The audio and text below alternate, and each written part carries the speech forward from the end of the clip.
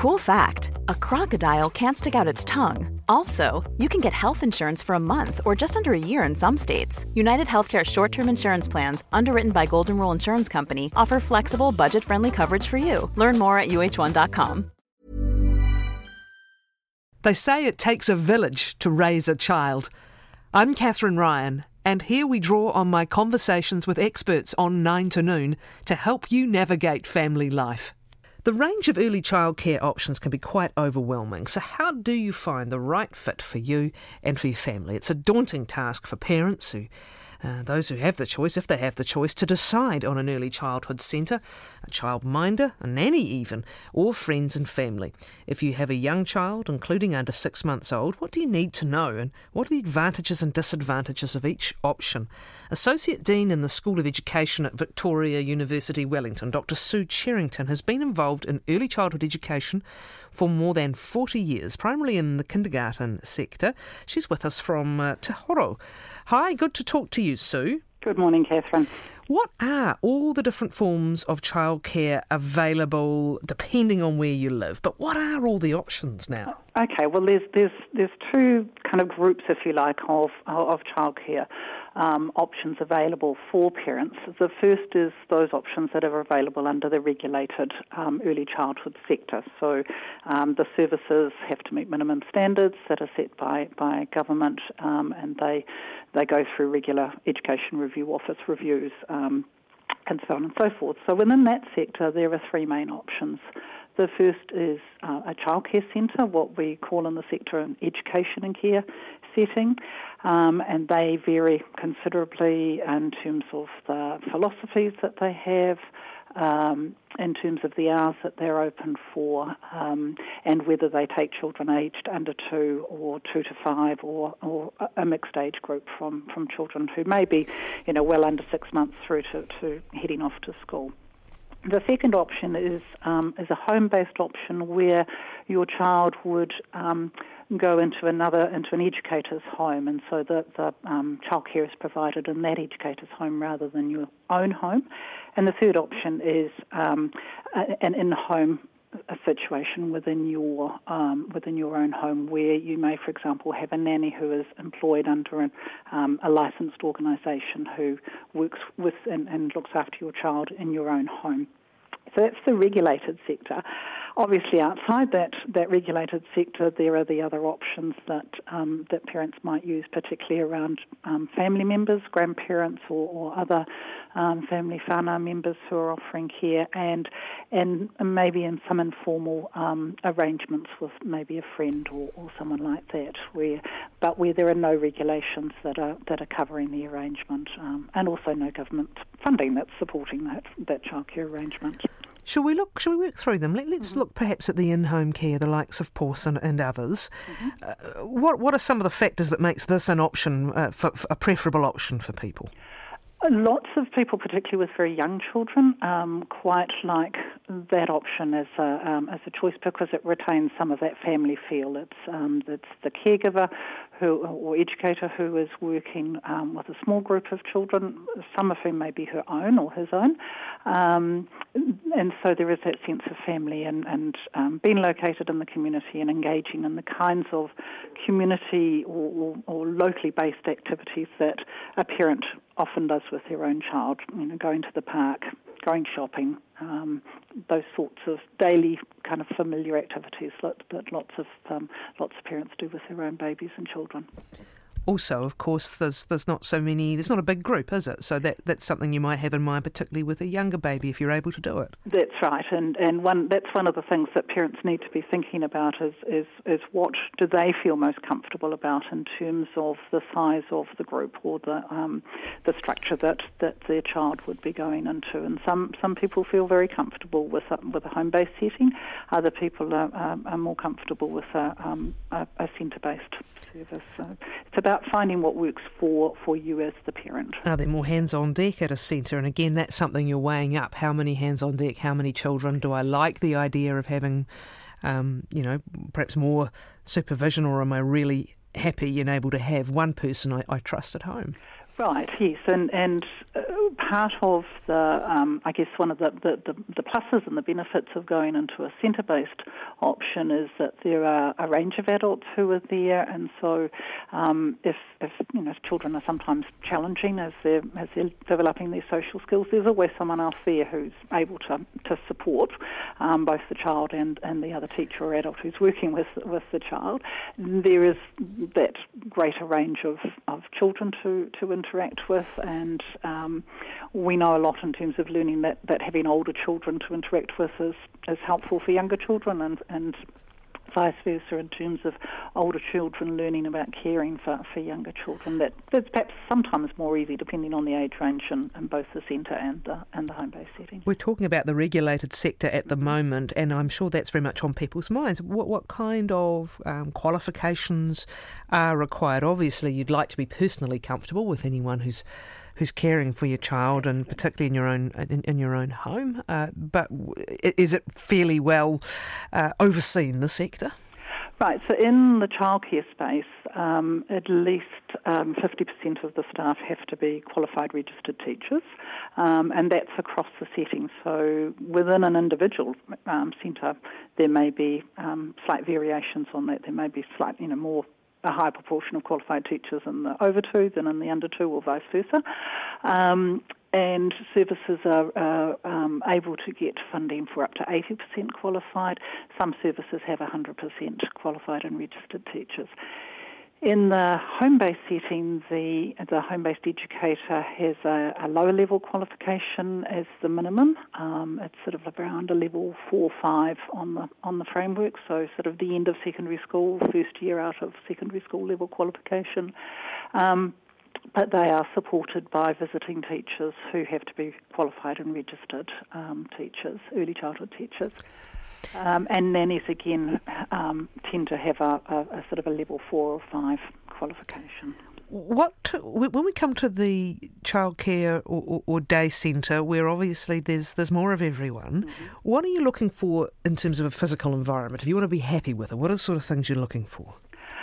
I would be looking for an environment where, firstly, children are able to have some kind of agency or degree of control's perhaps not the right word, but where children can be active in that environment. So lots of movable equipment, and it's okay for children to be able to rearrange things and move things.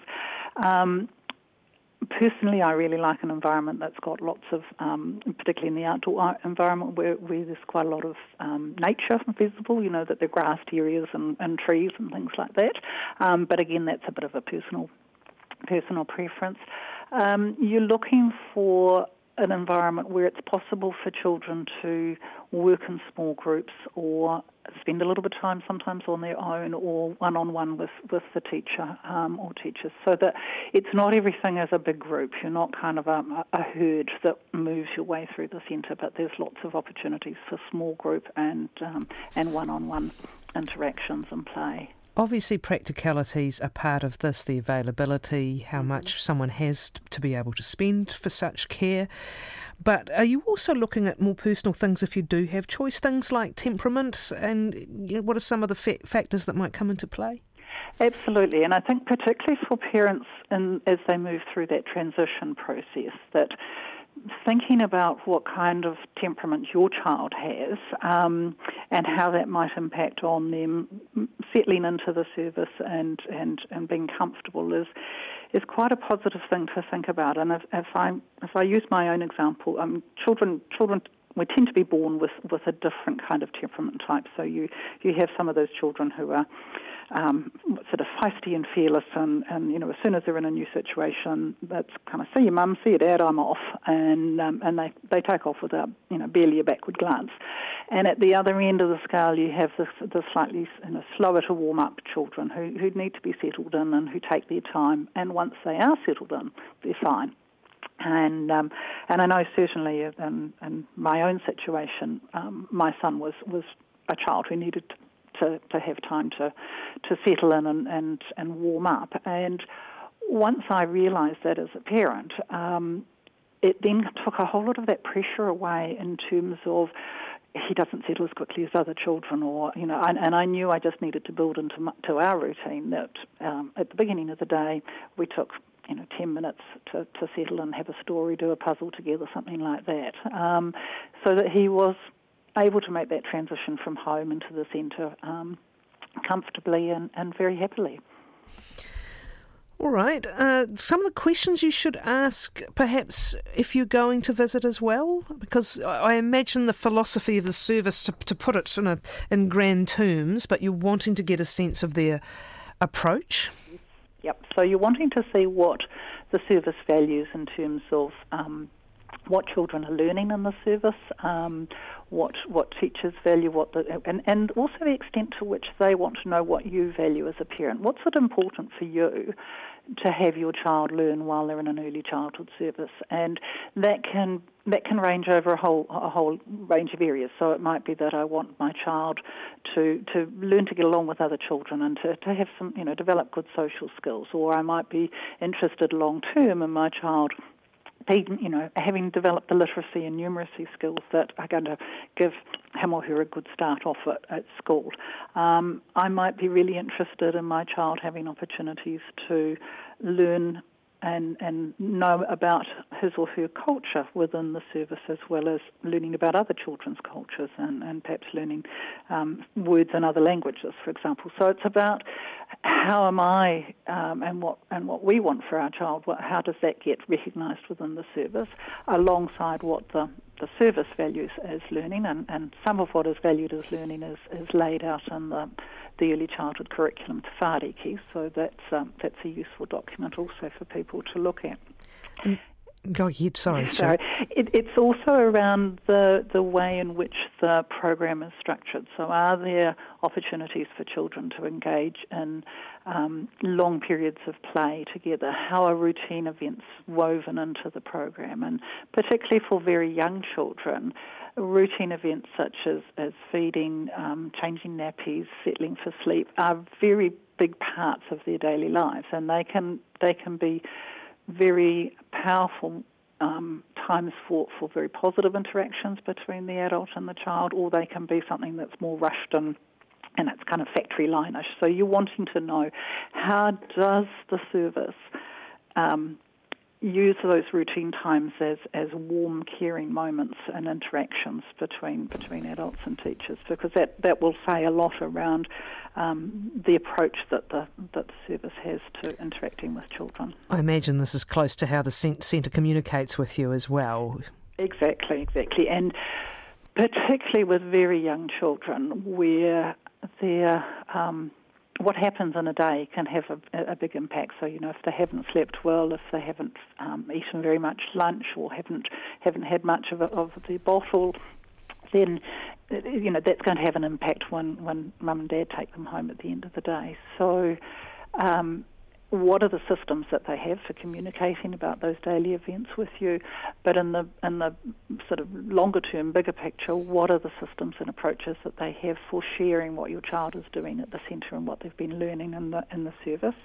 And how are they managing those sorts of things? What kind of relationship do they want to have with the parents and families of the children who are in the service? So do they make it easy for breastfeeding mothers, for instance, to come into the service and to breastfeed if that's possible, or to express milk and have that available for the child during the day? So that stuff around developing a partnership with parents is also really important. Lots and lots of questions, and you're quite entitled to ask them. Things like, do you have to pay if your child's sick or away? Absolutely. And what do you do with first aid and issues? And the obvious one to start with is your centre licensed, and ask about qualifications, and you should be quite, polite, but quite entitled to ask all these questions. There's another matter, flexibility too, especially if you're someone who's not necessarily, you might yourself sometimes find yourself asked to do extra at work or whatever. Is that another consideration? Flexibility of hours, and is it very often available that you can be flexible like that? Right. I think it's certainly something to have the conversation about.